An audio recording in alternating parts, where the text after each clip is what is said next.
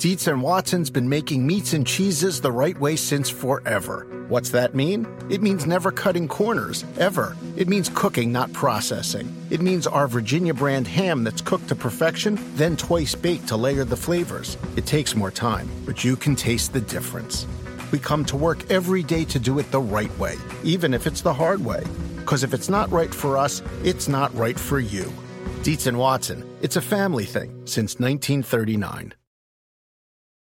When you need mealtime inspiration, it's worth shopping Kroger, where you'll find over 30,000 mouth-watering choices that excite your inner foodie. And no matter what tasty choice you make, you'll enjoy our everyday low prices, plus extra ways to save, like digital coupons worth over $600 each week. You can also save up to $1 off per gallon at the pump with fuel points. More savings and more inspiring flavors make shopping Kroger worth it every time. Kroger, fresh for everyone. Fuel restrictions apply.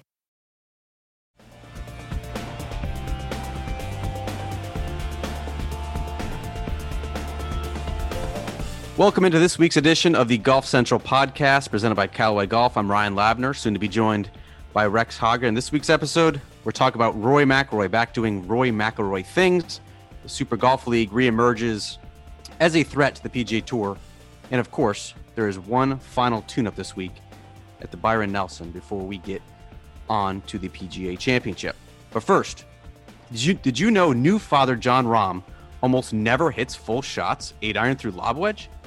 He prefers to hit three-quarter shots that fly low, so a higher spin ball is a necessity for control. That's what he got in the Chrome Soft X golf ball. Did you know what club Phil is tinkering with and potentially adding to his bag? If you like equipment notes like these, you are going to love Callaway's new World of Wonder. Johnny Wonder takes you inside the tour truck, in the bags of staffers on all world tours, and inside the Eli Callaway Performance Center for all things equipment and fitting. What the pros are doing may just help you shoot your best score. Check out CallawayGolf.com/World of Wonder today. Rex, you are back from a flight imminently from Charlotte. You had a good week. The Wells Fargo Championship paid off with a great winner in Rory McIlroy, his first win since November 2019. Real quick, what were your impressions of how this Sunday went down? It got to be pretty exciting there towards the end. It was exciting. It was probably the Sunday I've enjoyed the most for quite a while on the PGA Tour. And that's not to take anything away from Hideki or anyone else that I've covered this season. And I mean, it's no secret I'm kind of in the bag when it comes to Rory. And it's also no secret that he's a media darling. But what this was very much a homecoming. There was so much synergy. There was so much, I don't know if you want to call it origin story here, however you want to frame it. And I tried to frame it in that sort of way, that in 2010, when he was mop-headed McIlroy, I mean, he was a little bit on the chubby side, and he was this rising star. He wins on the first time at Quail Hollow and kind of starts this love affair with the golf course. And I was just I knew where I was going with the story, and I sort of had to shake myself out of a stupor. And you'll appreciate this as someone who sits in a media center sometimes and has a tendency to get lazy like the rest of us. And lazy? Well, no, hear me out. He was finishing up on 15, and I mean, I could kind of describe the media center as a quail, but suffice to say, it's a bit of a walk to get to 16 where the media center is. But I thought to myself, like, I kind of want to see him play these last three holes, and I didn't want to see it on TV. I wanted to be out there. Not just any three holes, Rex, the Green Mile. The Green Mile, I know. We were told a million times. Very, very good marketing on their part, which we're going to continue to hear throughout the history of mankind. However, I wanted to see how he played that Green Mile, but I wanted to see the fans, because by my best estimates, and I had one tournament official, when I asked him how many people are here, his response to me was, how many did the tour allow us to have? And I said, I believe the number was 15,000. And he said, then we have 14,999. So I think they crammed every last body they could onto that golf course because they want to get back to something close to normal. And it felt like normal. And walking down 18, it felt like normal because it was Rory walking down that particular fairway with the lead about to win.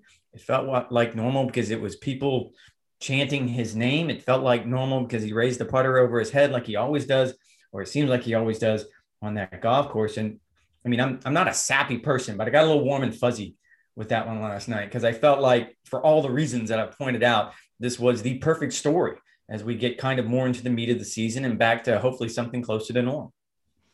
So a couple of things there.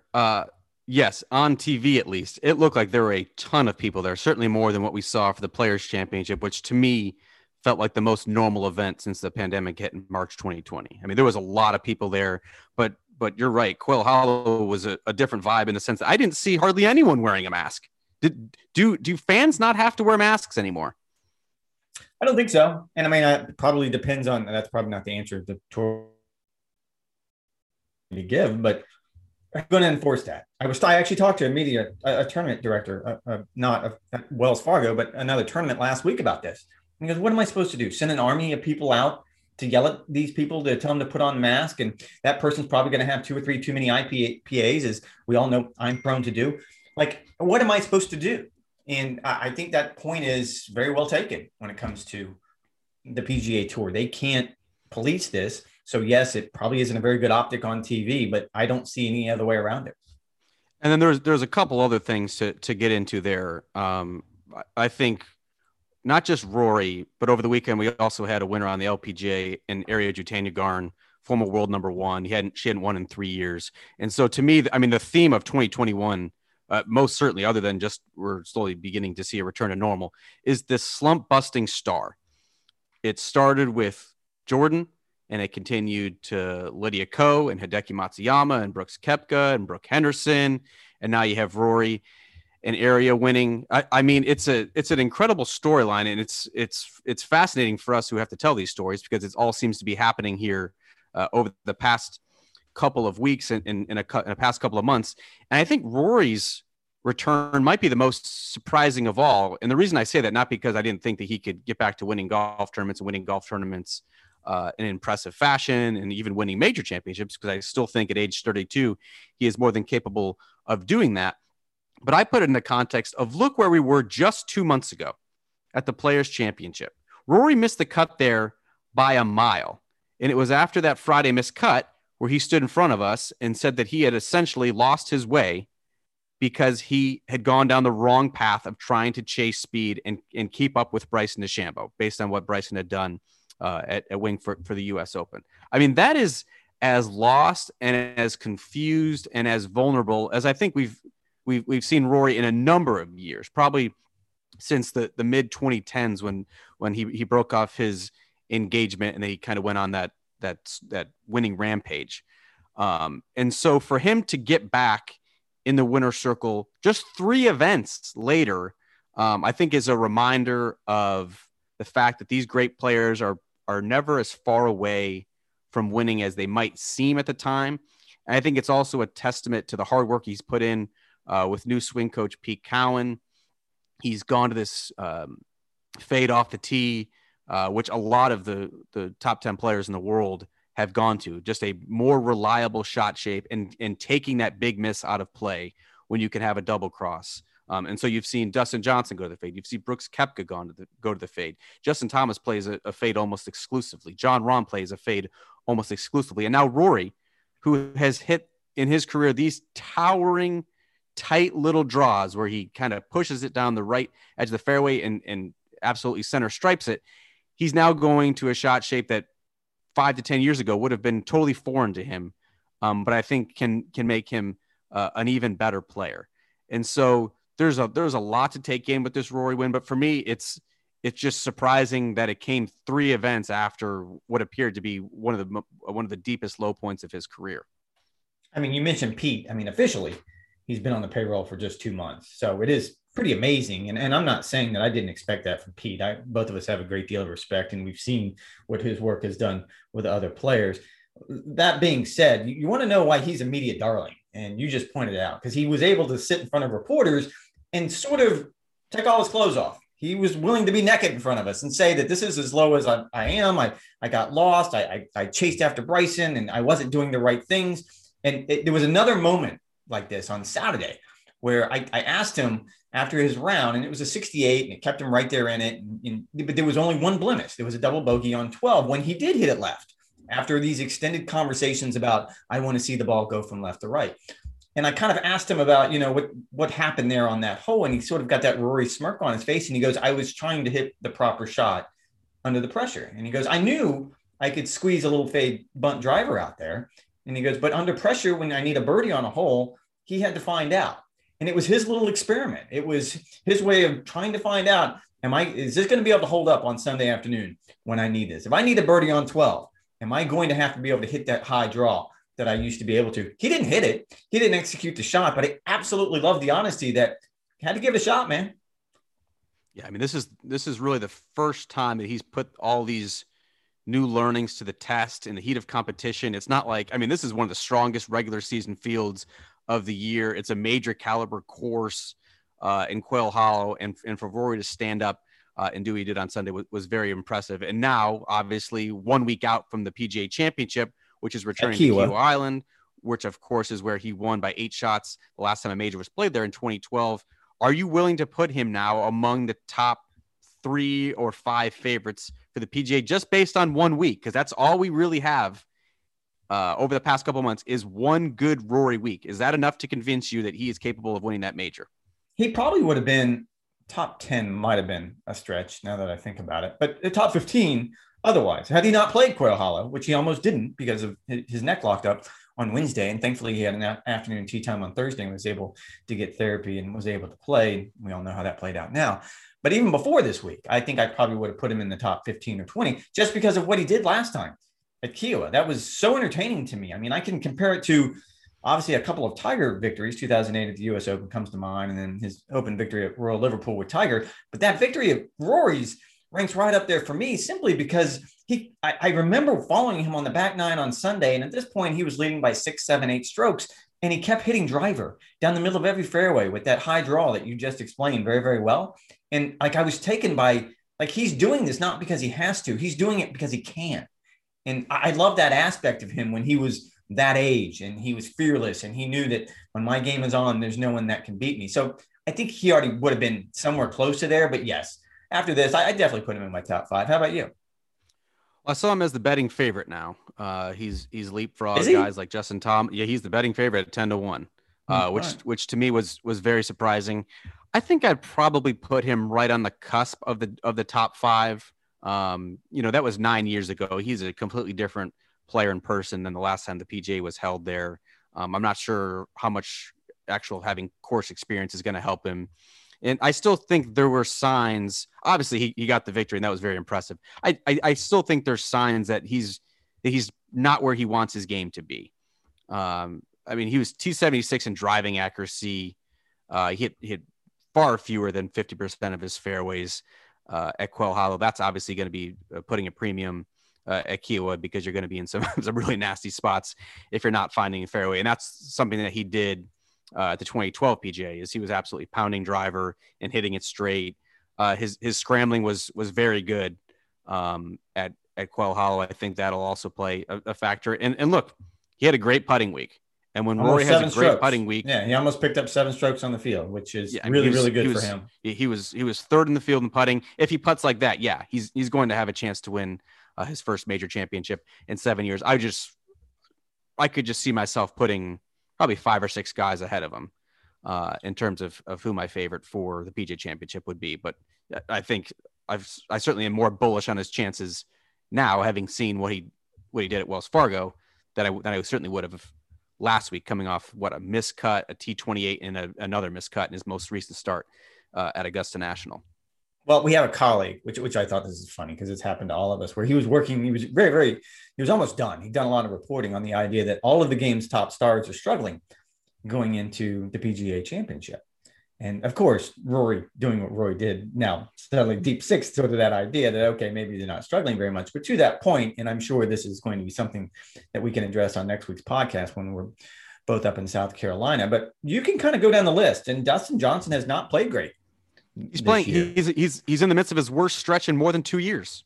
Justin Thomas his putting is stone cold. Jon Rahm feels like his ball striking is a little bit off at the moment. I mean, we can keep going on and on down the list, and with Rory being the primary example. I mean, the exception to this, Brooks Koepka certainly isn't playing very good golf right now.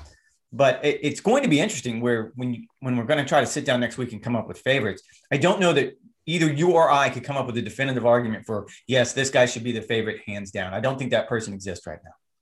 I would totally agree with that. And that's why I think, and we'll get into this at the tail end of the podcast, but there is a very good field that has assembled this week at the Nelson. Normally, kind of the week leading into a major is kind of sleepy. It's kind of a letdown. Everyone's gearing up for the major championship the following week. But man, we've got a really good field that we'll talk about here in a second. Rex, it was an interesting week in Charlotte also, not just because Rory won, but you also had this Premier Golf League / Super Golf League rival breakaway tour kind of reemerge. Everyone thought it was dead after that $40 million player impact program came out. He said, oh, that should keep all the stars happy. Well, I don't think it was a coincidence that news of this reemergence coincided with the first PGA Tour player meeting of the year. You were there. You were working your sources. You were trying to report out exactly what Jay Monahan, the commissioner of the PGA Tour, was telling the players. Just how real is this threat? How real should we assume that the PGL / SGL is going to be in terms of the PGA Tour's future? Well, I'll answer your question with just an example of, we know now that Rory has been, if not him, then people around him have been in contact with various members of this group who is trying to start this breakaway league since 2014. And we know for a fact that last year it seemed to almost reach a head when it was called the Premier Golf League. I think now it's supposed to be Super League Golf, but I'm sure that's going to change over different iterations.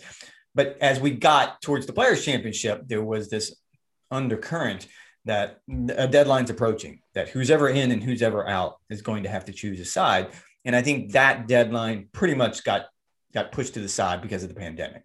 COVID-19 came along and everything stopped and people stopped having this conversation. It resurfaced this week. And I feel like I kind of compared notes. I talked to a lot of players last week, and I kind of compared notes versus what these same players told me last year, leaving Mexico, because that's when, the WGC in Mexico, that's when it came to a head, and what they're saying now. And I had come up with a spreadsheet last year when I left Mexico because I wanted to kind of keep track. And those players who are in will not come out and say they're in for obvious reasons. If they do that, Monahan made it perfectly clear you're going to be immediately suspended. And it's career suicide to come out and say, "Yep, I'm signing on." You would not have a place to play until at least fall 2020, at least fall 2022, if this thing even gets off the ground at all. There is zero incentive for these guys to sign up or announce their intentions. Career suicide. Right. But the code word is, and I've come to discover this, is that if the word interesting comes out of their mouth, I find that interesting in any form, any iteration. That means that, okay, they're having conversations, that they're on these people's lists, and these people have an interest in trying to get this player to come over, probably to be a franchise owner, as we understand a franchise owner to be now, of what they want to do. And this player wants to have a conversation. And what my takeaway of that is, long-term, to answer your question in a very long-winded way, is no, it probably will not work this time. It probably won't work next year. But as this continues to evolve and I start seeing more and more players start changing their tune and throwing that catchphrase out there, interested, at some point, everybody's got a price, man. And it may not work the year after that. But what I have learned over this last 12 months and even beyond that, what we know about this league right now is that they're just going to keep throwing money at people. And as one player told me yesterday as I was leaving Charlotte, everybody's got a price, man. And that's a terrible way to put it. And that's not going to be a very popular opinion. And I'm not sitting here advocating for this at all, because as an employee of the Golf Channel, I've kind of got a dog in the fight. You've kind of got a dog in the fight. We all want to see the PGA Tour survive. But as a reporter, I can tell you that I'm not comfortable coming on this podcast right now or writing in any form that this is dead, because I don't know that either this iteration is going to be the end of it, or this iteration is not going to work, because we're talking about so much money. I'm interested in the fact that you said that these players are using code word to kind of tell us their interest level in this, right? Like they're saying they're listening. I've seen a couple people say that they're intrigued. Aren't these players, whether it's Dustin Johnson, Bryson DeChambeau, Ricky Fowler, all these guys who've kind of been linked to these rival leagues, aren't they just simply gaining leverage? Because when you're reading the tea leaves, it certainly seems like all what these guys want is guaranteed money. They want significant guaranteed money. That was kind of the purpose of the player impact program, which goes against everything the PGA Tour stands for. PGA Tour and golf in general is the ultimate meritocracy, where if you play well, you're going to get well compensated for it. And the PIP kind of flies in the face of that. because you're giving $8 million cold hard cash to the player who moves the needle, regardless of how they play. They're going to get paid. And so is that what the guys are after? They just want guaranteed money, whether it's in the form of like an annual salary or appearance fees. Like, what are they actually seeking? That was one. I talked to one agent who has a player that's involved in this and has been in these discussions. And yes, I mean, this comes down to guaranteed money, and that's going to cause a lot of traditional golf fans. That's going to turn off a lot of traditional golf fans. I know that. And I know how that sounds. And as you pointed out, even the PIP sort of rubbed me the wrong way, because this is every time a player would complain over the history of this game, the answer was always the same: play better. Play better. You don't like the tournaments you can't get into? Play better. You don't like how much you're making off the golf course? Play better. That's always been what people fall back on. And now all of a sudden it's, well, play better or be a little bit better at social media. See if you can engage with fans a little bit better. See if you can be that influencer that the PGA Tour is looking for. But beyond that, yes, the players want guaranteed money. And again, that sounds terrible to a lot of people. But I will point out that athletes in every other professional sport, even amateur sports, are being emboldened in a way that we've never seen before. And when you have an athlete who makes a decision like James Harden I'm not only am I leaving the Houston Rockets, but I'm going to decide what team I'm going to, and I'm going to get the teammates that I want. When you have Aaron Rodgers, who is going to hold Green Bay hostage until he gets what he wants, there's no reason to think that our athletes would be any different. However, I mean, they're just not going to get 35 million guaranteed like a Mike Trout or a LeBron James. I mean, they just aren't that type of superstar who can bend the league or the tour at their will. Not since Tiger, certainly, but even Phil wasn't on that level that you would say, yeah, that guy deserves $35 million a year to be well compensated like his peers in other leagues. And I think, Rex, personally, that I'm really curious to see how long the DJs and the Brysons and the Rickies of the world are going to let these links, these rival leagues linger, because they're potentially tarnishing their reputation. They're basically saying, I don't care about the game's history and I don't care about, winning as many times in the PGA Tour as I want to. They're potentially squandering goodwill with fans because they just want to squeeze out a couple more million out of the tour each year. Like, that looks selfish. That looks ungrateful. That looks short-sighted. And that's not a good look. So that was one of the takeaways I had, kind of with a week to sit on it. And my second one, and perhaps you can shed some light on this, can't the majors just shut this down?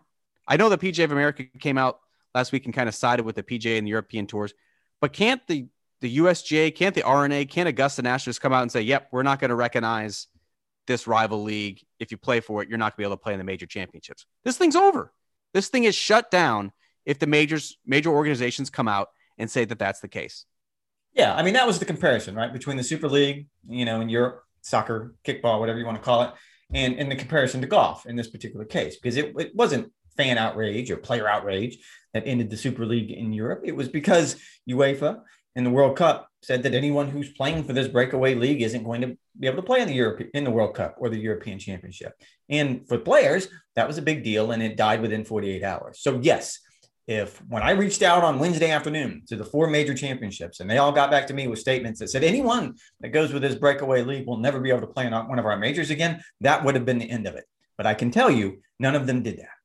Now, will they do that eventually? Perhaps. And my gut feeling tells me that whatever happens here, it's going to end in a courtroom, which is unfortunate for everyone involved, mostly the golf fan, because that's not where we want this to go. We want to be talking about brilliant performances like Rory's at Quail Hollow, not catching up with court filings day in and day out. I'm speaking selfishly on that front. And just to address something you said in a previous comment about there aren't athletes who are going to be able to net the Mike Trout kind of money in our sport. If these reports are to be believed, there are at least 10 to 12 franchise owners that this breakaway league feels like that they merit at least that much money. You can have Justin Rose. You want Justin Rose for $30 million? Have him. I mean, let's go down the list. Let's do the people who have been tied to this. It's Phil Mickelson, who when I talked to him about it on Wednesday, he dropped the magic word. I find it very interesting. And he went on to explain why he thought it was a good idea and a bad idea and how he's still sort of going back and forth on it. I can tell you, Bryson DeChambeau has been linked to this list. Henrik Stenson has been linked to this list. Adam Scott has been linked to this list. Now, is that the list that you would start some sort of mega Justin league Rose, with? Henrik Stenson, Adam Scott, all over 40. Have them. Absolutely. Bryson DeChambeau, Dustin Johnson, and Brooks Koepka would be the three sort of kingpins to this, I would think. And again, I mean, there has been no comment from any of those three. So that's just, they've been linked with reports. To be completely fair, and I have been told by one source who knows that no one is committed to this, that there's a lot of guys who are interested, but no one is committed.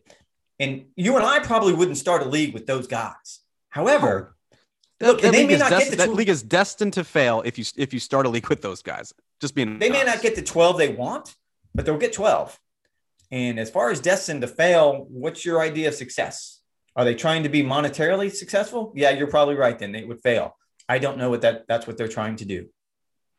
If you get half of the top 25 players in the world, is that good enough? Yes. If it's the right 25, absolutely. And then you start coming up with feeder programs. It certainly doesn't sound like it's going to be. Maybe not now. I mean, that's kind of the point of this, right? So, I mean, if you'd asked me a week ago, I'd have told you, yeah, this is never going to happen. It's just a story that you and I are going to have to talk about once every 12 months. Now, knowing a little bit more than I knew last week and having a little bit better understanding of where this league is coming from. And look, there's a reason why we're all recoiling at this. Not because, it's not the greed, which you tried to. Because we can see exactly for what it is. Any sane person can see what the SGL is. It's a grotesque money grab by folks who are trying to sports wash. That's exactly what they are doing. Sports wash is the key. Like the money grab, I don't think is the part that gets us. It's the sports wash. It's because this money comes from Saudi Arabia and the Sovereign Wealth Fund. And I did a lot of Google searching on Saturday night because I was really, really curious. And it's $362 billion. So the idea that they wouldn't want to do this because they couldn't make money, as opposed to they want to do it because they want to sport wash what is a very bad image on the international market. I don't know which one of those I believe. Which one do you believe?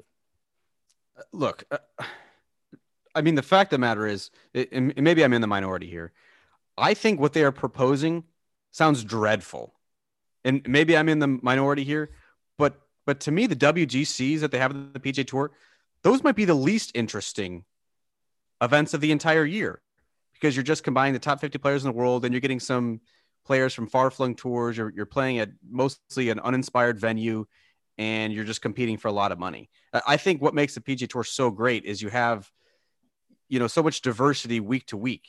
You go to some interesting places, you have superstars, but you also have, the sponsor exemptions come in, the Monday qualifiers come in, you have some Cinderella stories each week. I mean, that's what makes the PGA Tour great. And if you just throw in 48 players every single week, playing across the globe, to me, that's wholly uninteresting. I don't know about you. I mean, the concept is interesting to me because we all like team golf and we all like the idea of, and look, I'll let Phil. But it's not really team golf. It's like a cumulative score thing. I mean, I'll let Phil do the explanation here. He broke down the pros and cons. Selfless act. Selfless is what he said. Yes, which is odd. That's an odd choice of words. That's going to live in infamy. Yes. Quote. It was selfless because guys are going to have to give up their schedule, which seemed okay. Well, it seems to me you're going to be handsomely compensated, but whatever. You can go whichever way you want on that. But I think we always talk about this, is that there were so few times when Phil and Tiger Woods actually went head to head in a PGA Tour event. We can count on one hand how many times it really happened and it was meaningful. But if you were somehow going to find a way to make sure that happened at least 15 times a year, I'm kind of intrigued by that. I'm not going to lie.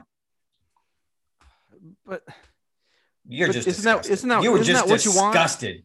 Isn't that what you want in a major championship? If it happens every week, doesn't that kind of reduce the appeal of that? Too much of a good thing? Yeah, there's something there. Absolutely.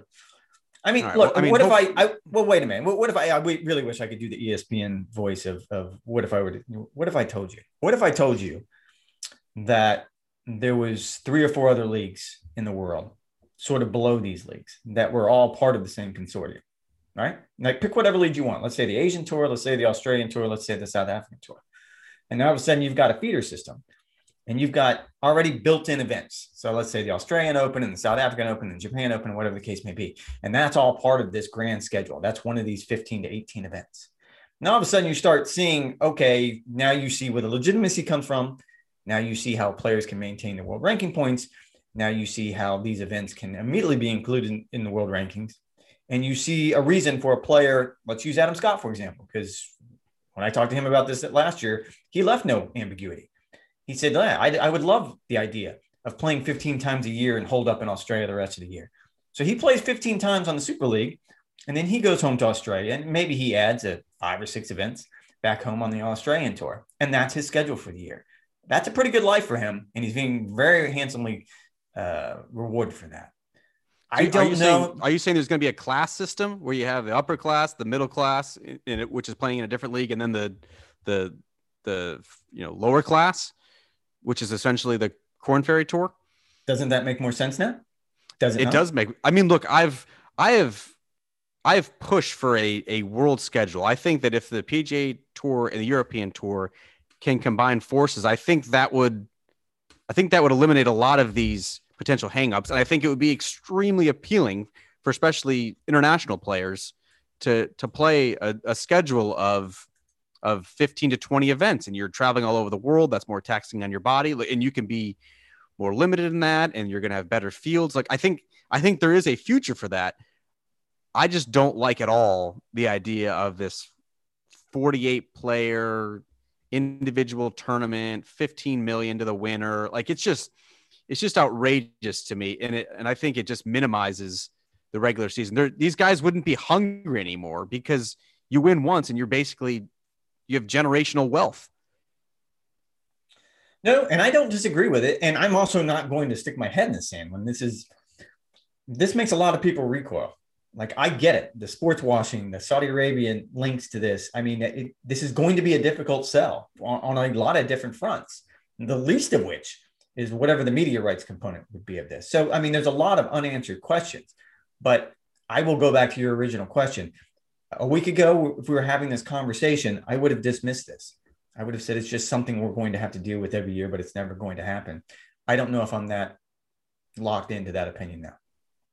Well, we will see in about 17 months whether you are writing for SuperLeagueGolf.com as a senior writer. We will certainly see if that is. Meanwhile, back on the PGA Tour, if you want to cue that up as a segue. The Nelson is this week, 7 days to go until PGA Championship week. And as I mentioned, very, very good field. Hideki Matsuyama, fresh off of his 2-week quarantine that was mandatory upon returning to Japan.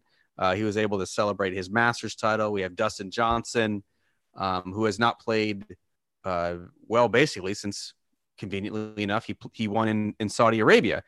You have Brooks Koepka testing his surgically repaired knee. Jordan Spieth, Bryson DeChambeau home game. What are you most interested in watching this week at Craig Ranch?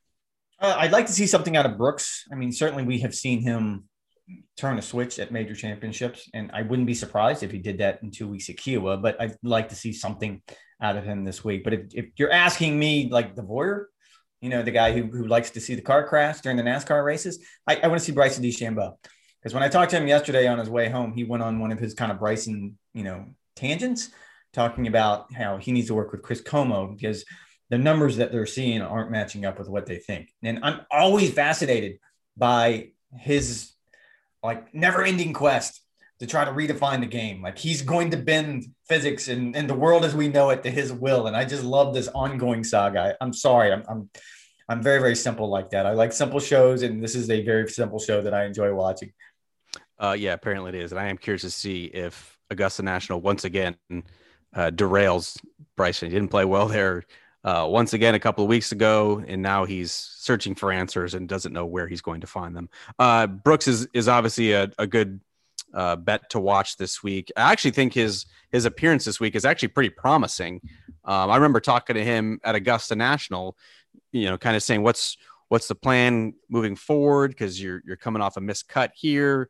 He was clearly laboring all around the hills there at Augusta National, and he said he probably wasn't going to play again between the PGA Championship, just kind of letting his body calm down, let his body heal a little bit, and so he can be healthy enough for this grueling summer stretch that we have come up. So the fact that he's feeling well enough for a tune-up start, I think is actually pretty promising. If you're going with Bryson, who is just easy fodder for you, I'm going to go with watching Jordan Spieth. 3 consecutive top 10 finishes, of course. He won in San Antonio the week leading to the Masters, played well there. Shocking development. Had an outside chance to win. This is going to be his one and only start, of course, before the PGA Championship. But I think the way that he's playing right now, with his iron play as good as it is, with how good his chipping, pitching, and putting are, I think Kiawah is actually a decent venue for him to get back on the major trail. You got to keep in mind he was playing. Let's see, 2012. He would have been just finishing his freshman year at Texas the last time the PGA Championship was held at Kiawah. So I think Jordan Spieth, he would certainly be, if Rory's on the outside looking in for the top 5, I would certainly put Jordan among my top 5 favorites for the PGA. Again, 2 shocking developments in one sentence. Can't believe you threw that at me, that you were watching Jordan this week and you would put him in your top 5 for the PGA. Get out of here. It's like the world's going to stop spinning on its axis. Exactly. Rex, you have anything else to add before we kick it again to next week, where we'll be both Kiawah Island? I'm sure we'll be doing this podcast. Obviously, there's no restrictions in South Carolina. I say we have a beer in Charleston, knock out this podcast, talk PGA Championship favorites, and our initial impressions from walking the golf course. What do you say? IPA it is. Before you go, you were smoking some sort of dessert on your grill the other day. You sent me on Snapchat. You want to go ahead? This is your moment. It was a really big weekend. I see. Obviously, Mother's Day weekend. And so on Sunday, it actually started on Saturday when we had smoked peach cobbler go on the Traeger, fouled that up with bacon wrapped shrimp, which were excellent. It's like the exact football food you would want come the fall. I can send you the recipe.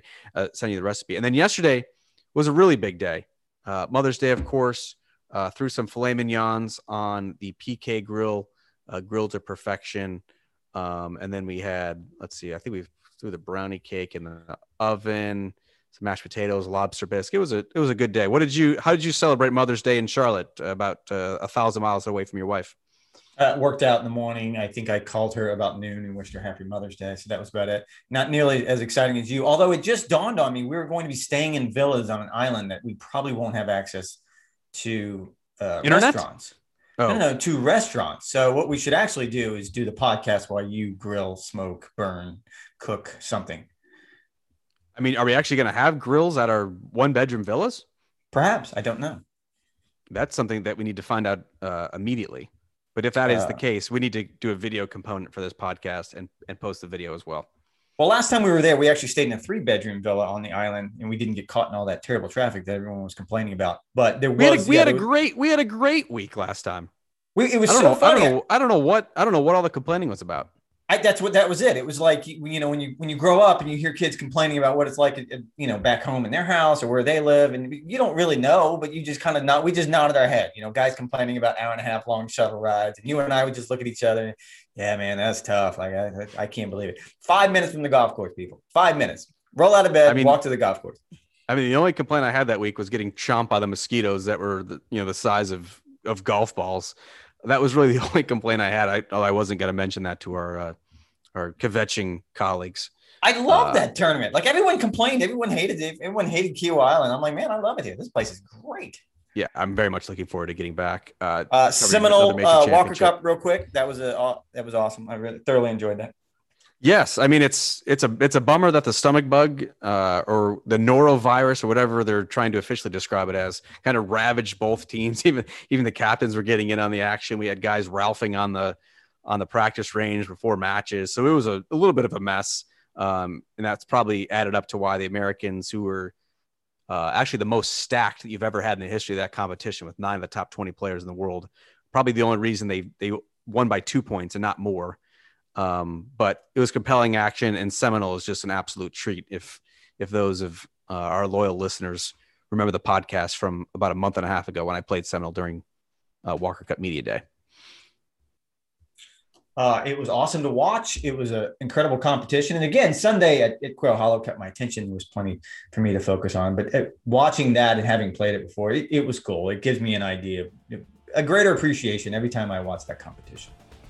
All right. Well, that's all for this week's episode of the Golf Central podcast presented by Callaway Golf. Rex and I will both be in South Carolina next week, previewing the PGA Championship and, of course, recapping the Byron Nelson Championship. We'll talk to you next time.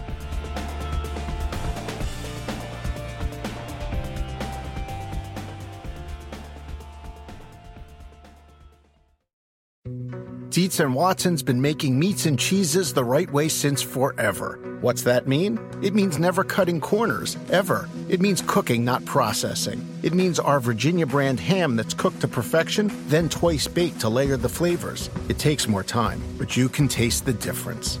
We come to work every day to do it the right way, even if it's the hard way. Because if it's not right for us, it's not right for you. Dietz & Watson, it's a family thing since 1939.